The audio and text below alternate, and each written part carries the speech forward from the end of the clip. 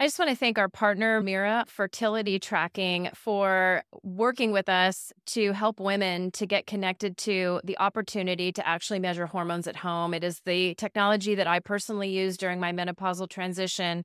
It was life-changing for me. You can find more information on Mira on our website at menocoaching.com, and you can also find it in our show notes. We look forward to supporting you in your hormone transition.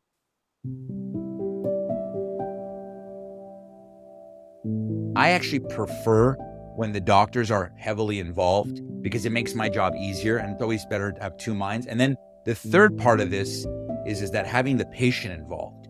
We call it the triad of pharmacist, doctor, and patient. The three together, really, you get the best outcome that way.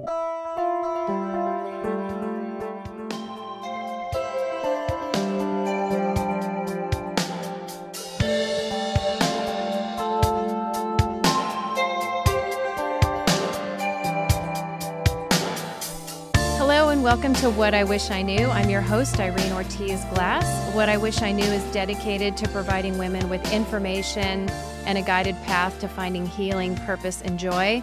It is to also give women power and permission to go inward during this time of perimenopause and menopause, to find their inner compass, and to actively make changes that will allow them to thrive during this period of time in their lives.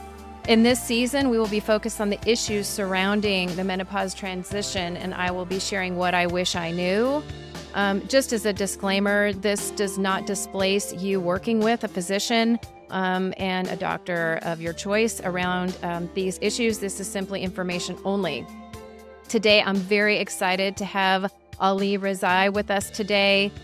He is a compounding pharmacist, a doctor of pharmacy. He is the founder and owner of King's Pharmacy and works in the community in Orange County. He is, somebody I've worked with personally. He consults with physicians and patients on medication dosages, on drug interactions, medical equipment, disease management, and the side effects of these hormones and over-the-counter medication. He dispenses and compounds over 500 prescriptions weekly. So it is just such an important topic today. We're going to be focused on bioidentical hormones and testing. What do we need to be thinking about when we go down the road of getting into hormone therapy? And what do we need to be testing for to find balance? So it's just great to have you here, Ali. You've helped me, in my own personal life so much at King's Pharmacy. I think I've worked with you now over 15 years and have been so blessed by what you've provided for me in my own body. Maybe tell us a little bit about how and why did you become a pharmacist and how did you get into compounding pharmacy? Well, it's interesting. My mom actually is a pharmacist. She graduated from USC School of Pharmacy in 1994. And being exposed to that at such a young age, I kind of saw some of the benefits of being a pharmacist and how much freedom you have and time you have to spend with patients. And when she came out of school, she gravitated towards becoming a compounding pharmacist. And when I got out of school, I joined her for a brief stint, about a year. And I just really, really enjoyed being a pharmacist, but more importantly, a compounding pharmacist, because I was able to customize medications for patients, like yourself, because no two patients are alike. And it's just a proper recipe. You're given certain details, certain variables, and you got to take that all in, blend it together, and give you the perfect smoothie, so to speak.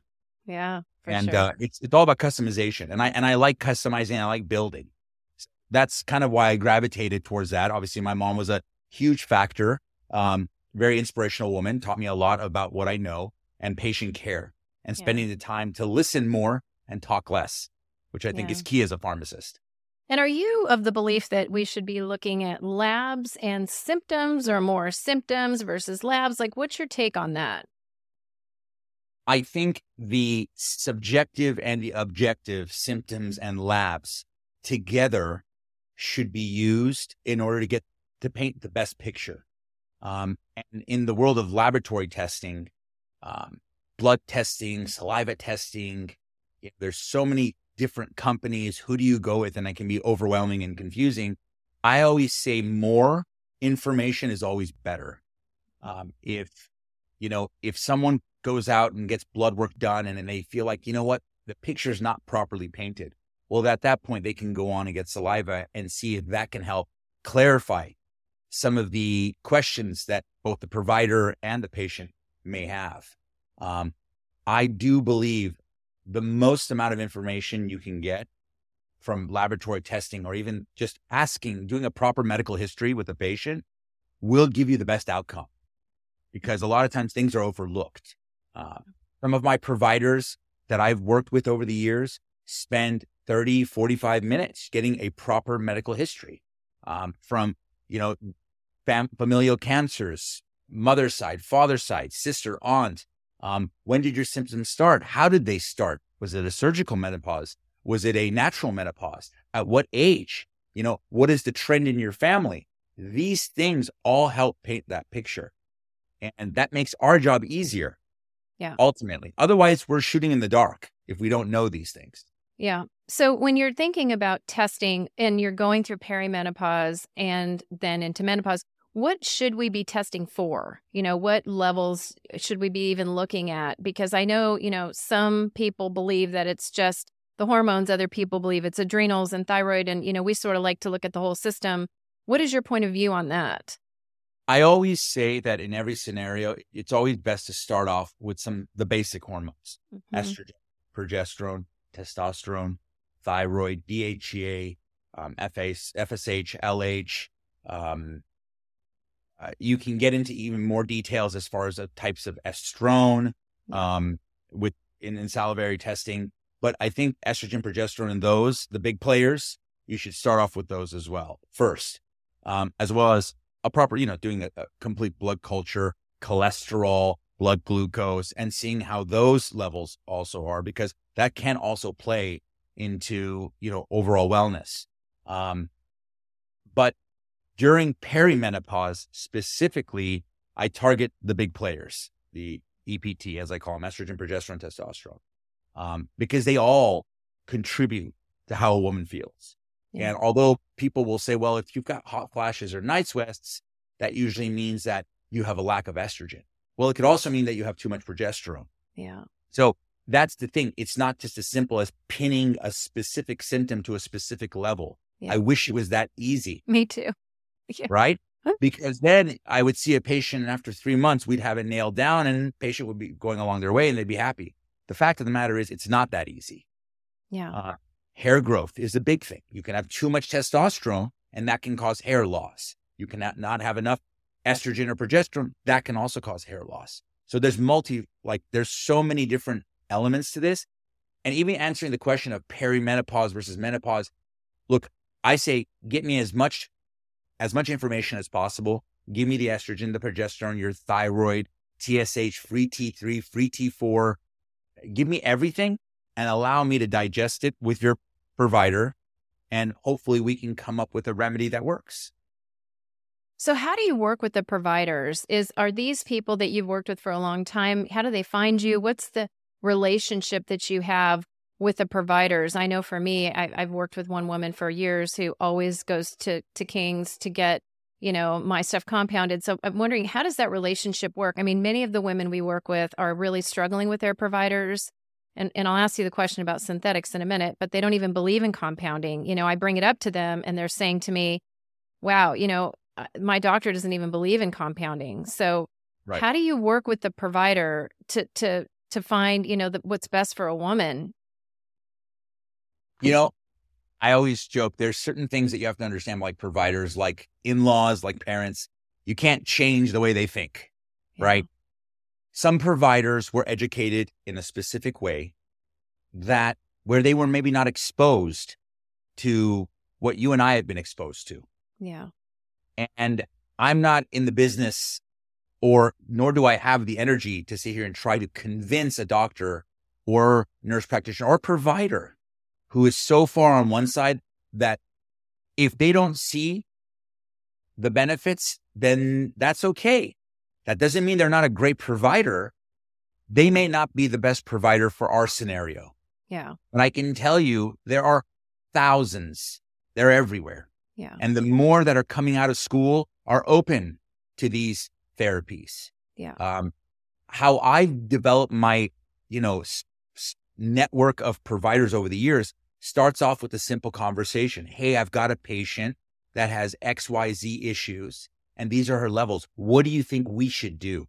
Yeah. The moment I hear that question, it's like, well, this doctor's, I can just tell, wants to find the best solution for the patient. Yeah. When she says, what are we going to do? She wants to know my input. He wants to know my input, and I'm here to help. Yeah. Some doctors will say, hey, you know what? These are the levels. These are the symptoms. You take care of it. So in those scenarios, it's kind of like we're navigating a little bit more. I actually prefer when the doctors are heavily involved because it makes my job easier, and it's always better to have two minds. And then the third part of this is that having the patient involved.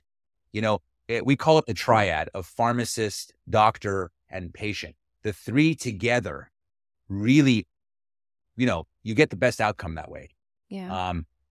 And then there's a third type of doctor that says, you know what?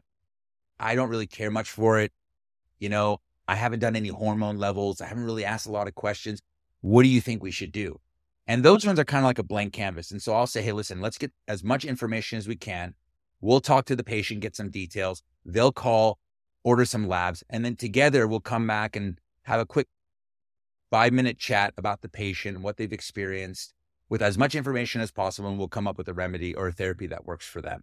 Yeah. So there's multiple avenues. And I've seen certain doctors that really, really over the years have gone above and beyond in doing a full medical history, getting as much lab work as they can. And then, they'll recommend the patient to us and we'll go from that direction. So it really, there's not an exact way to do this, but I've just seen so many doctors over the years do such a great job that That's network good to has know. expanded. It's available to us. I think the other thing you're mentioning is like the triad. It's the patient advocacy, right? Like for myself, I've had to really learn my body to go to you and say like, hey, I had a really great conversation with one of your pharmacists the other day because I was like struggling with the dosage and, he recommended something that nobody had recommended before and it really helped. So I think there's this whole idea too about like the advocacy of the patient talking to you. So tell us the difference now. Everyone is talking about bioidentical versus synthetic. There's some doctors that, really don't believe that bioidentical matters or it's not as effective even as a synthetic hormone. Can you give us some insight into the differences of those two things?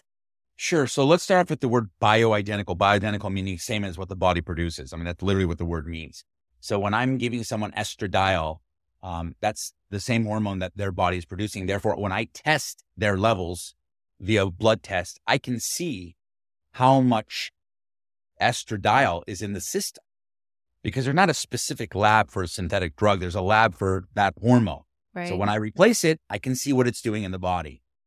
So that's an example of a bioidentical hormone. Now, if a doctor is not really familiar with bioidentical hormones, they're probably familiar with Viveldot, Minivel, Estrogel. These are all bioidentical, commercially manufactured hormones. Viveldot and Minivel are a patch. They're available commercially, and it is bioidentical estradiol. So if they're comfortable with Vivel and Minivel, we're not too far away from a compounded biestrogen cream. And then the question of synthetic. Synthetic, as the word states, is to be essentially synthesized in a lab. Is a deceiving word, and it causes a lot of confusion. I want to make sure that when I compare natural versus synthetic, natural literally means it comes out of the ground, comes out of the earth, and we just grind it up and give it, and there's no alterations made once at all. Whereas a synthetic hormone is something that we have to obviously adulter in some way, shape, or form. We have to adjust it so that it's chemically identical. So there are bioidentical hormones that are made in the lab and they're synthesized. So I try not to use the word synthetic. Now, there are some types of hormones that are not bioidentical. Right. For example, Premarin is a conjugated equine estrogen. That's not a hormone that we produce. And we're not able to measure it in the body. We can see the effects. We can see what it does to the symptoms, it could possibly alleviate hot flashes and night sweats, but it also has some other side effects that some patients really don't care for. So that's what a synthetic is. Another synthetic hormone would be Provera, which is a medroxyprogesterone acetate. That's not bioidentical. Our body does not produce that. And if you look at the warning label, for example, for Provera, it says contraindicated in pregnancy.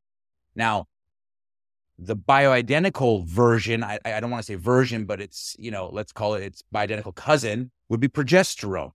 Right. Progesterone is actually used in pregnancy. The literal word of progesterone means to promote gestation, to promote birth. So that is a bioidentical hormone that I can measure. OBGYNs will actually measure progesterone level in the first trimester of a woman's pregnancy to see if that level is high or low. And in some cases, we will supplement them with progesterone suppositories or a commercially available drug like Crenone to help boost that progesterone level to help promote gestation. So bioidentical is something that is the same as what the body produces. Synthetic is a term that I don't use as much anymore, but really I stick to bioidentical. That's really what it comes down to. I give you what you are already producing and I replace. Yeah. I'm not substituting here. Yeah. That's the key. Yeah. And do you find that women's bodies are more receptive to that because they're, their body's feeling like it's what they sort of know? Like in my instance, I don't have ovaries, so I'm reliant on the hormones to give me as close to what I would be getting if I could make them. In the case of, let's say, a diabetic patient who no longer produces insulin, yeah, I would give them insulin at the end stage of their diabetes. Yeah. And I don't want to say end stage, but when they've gotten to the point where they're dependent on, like a type 1 diabetic needs insulin, I wouldn't give them a different version of insulin. I would give them insulin because ultimately that's the hormone that we know in your body that's going to do A, B, and C. Yeah. Sometimes when you give these synthetic hormones, like let's just call it, Premarin or Provera, it's hard for me to know. I mean, we have evidence and we've seen studies, but it's really hard to gauge how the woman's going to respond to it. Whereas if I give her estradiol and progesterone, I know that at some point in her life, her estrogen level was here and her progesterone level was here. So theoretically, I should know how she's going to respond. Yeah. And I got to stay within those parameters as far as labs go as well. Yeah, what you can measure. So the other question that, we're asked all the time is, okay, what are the delivery options? So I had this crazy experience, which, I don't know if I'm unique. I always feel like I am in some ways with this experience, but I had started with a patch that was not Vividel. It was something different. It was a non-branded generic patch, and I was having horrible fluctuations on it. And then my NAMS doctor suggested, try the Vividot branded patch. You may have a better, response, right? And so I was like night and day for me. I had a whole different experience after that. I know other people take, Biest or creams, or they take, different forms. What are the delivery methods? What options do women have? And is there one that's better than another? Well, in the world of estrogen, I always say, in my opinion, just based off evidence and decreasing the risk of clotting and so forth, topical administration of estrogens is always better. That's what I believe. That's what the evidence shows. Oral estrogens in general are not used to the same degree as topical estrogens anymore, at least in our practice. Yeah. Vivel brand versus Vivel generic. I've seen so many cases of where a generic manufacturer's estrogen for some reason causes one outcome, but its branded counterpart gives a better outcome. Yeah. Where the patient, and that could be an issue of quality control, nothing that we have anything to do with. Yeah. That just has to do with manufacturing. Sure. That's something that should realistically be handled by the FDA. So as far as there is no best, but as far as estrogen goes, I love topical for my patients. Creams, gels, patches in this case, which we don't make, are fantastic avenues. In the world of compounding, we have so many options as far as dosing goes. We can go up, down in small increments if we need to. We put things in a click system so that if someone wants to go up based on their provider's recommendation, they can. 1 click, 2 clicks, 3 clicks, whatever they need. and they rub it in and it goes away. I mean, it disappears. A patch, although is convenient because it's twice a week or once a week, depending on the patch, it can be uncomfortable for some patients. They have to leave it there, and they may not want to, although most of the times it's discreet. Progesterone, one of the things that I like oral versus topical is that oral, I've seen, and because of some of its through the metabolic pathway of progesterone when taken orally, because it goes through the liver. Sure. You get 4-allopregnanolone, which is has a similar structure has a kind of GABA effects, and it can cause drowsiness. So you see, as with oral progesterone, more so than topical, you still see it with topical, you get some drowsiness, which why a lot of providers will say, hey, I want you to take an oral progesterone capsule at bedtime to help you fall asleep. So that's one of the side effects that a lot of my female patients who are going through perimenopause and menopause actually want. They want to sleep better, because that's one of the things, unfortunately, when you're perimenopausal, menopausal, postmenopausal woman, you suffer. Sleep is one of the first things that gets affected. Yeah. Is that the progesterone loss or estrogen or both, do you think? So I've always learned that falling asleep is a progesterone issue. Yeah. Staying asleep is an estrogen issue. Yeah. So again, it's an intricate balance, and not having too much testosterone is also beneficial for your sleep. You have too much testosterone, you're going to be wired. It's not something you want. So keeping testosterone within that range, blood levels typically between 2 and 45, that's a sweet spot that I like to be in. I like to be not too high on the end of norm. Yeah. Somewhere more towards the middle to high. And then estrogen, progesterone, all of them all contribute. Too much thyroid, that can also affect, how late you take your thyroid, how late you take your testosterone, how early you take your progesterone. So even the time of taking these medications can affect the outcome. Interesting. But, that's so interesting. What about real quick thyroid? I've been on compounded thyroid for my whole life. And only one other time was taking an alternative that didn't work for me. Do you find that women move over to a compounded thyroid and have a different level of success? Like, I know that's a big topic for a lot of the women who come to us who are taking Synthroid and other things and feeling like they're not, managing well. Thyroid is a very touchy subject because, and I hate to say this, but compounded thyroids has its shortcomings, but it also can be beneficial for those patients who are not responsive to Armour and Synthroid and so forth. Synthroid obviously is levothyroxine, and then you've got liothyronine, which is T3, and levothyroxine is T4. The thing is that those are obviously being bioidentical. There's a lot of fluctuations, and thyroid is something very hard to kind of get a grasp on. That's why a lot of doctors will just give Synthroid. It's easy. It metabolizes itself from T4 to T3, and patients get good responses. If they're teeter-tottering between one dose and another dose and they just can't nail it, I think that's a great time for thyroid to come in. Or when there isn't a dose option, a ratio available, because like Armour, for example, is a 4-to-1 ratio of T4 to T3. Some doctors will say, well, Armour only comes in a, quarter grain, half grain, full grain. We want someone to be at 3/4 grain. Yeah. We don't want them to take 3 pills. And we want also there's other additives sometimes in Armour that some patients don't do well on. Yeah. So they'll ask us to make something. So in those cases, when I see that levothyroxine is not working, I think bioidentical thyroid can be handy. When Armour's not working, the compounded T4, T3 can be helpful. Sure. It really just depends on the patient.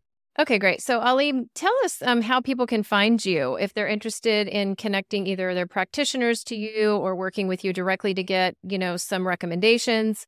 How can they find you? Well, first and foremost, one thing I forgot to mention is, in the first question is why compounding pharmacy? And I just want to let, the viewers know, we're actually going to be moving to a brand new facility here in Irvine in about 90 days, right by John Wayne Airport, which is going to be kind of like a state-of-the-art facility that myself and my business partner, Dr. Ronnie Dabini, are going to be coming together from our stores, bringing all of our patients together so we can kind of bring the best of all worlds together and manage all these patients under one, facility rather than having multiple locations. That's number one. We're at 17500 Red Hill Avenue, Suite 250 in Irvine, California. You can reach us on the web at www.kingspharma.com or drcompound.com. You can also Google us. We're available at both of our locations currently in Newport Beach and Irvine. And we're here to help in any which way we can.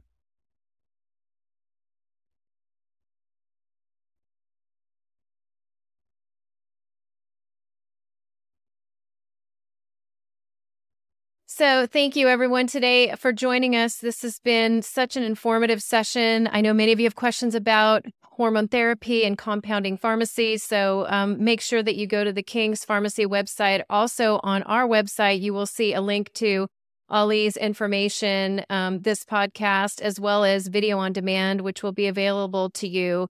If you so desire to get additional coaching and assistance, we do have coaches available on menocoaching.com. As well as a lot of other resources. So please make sure and leave your feedback on these podcasts, as it really helps us to get the word out and educate others. Thanks so much for being with us today. Thank you so much for having us. What I Wish I Knew is produced and distributed by EIQ Media Group, LLC.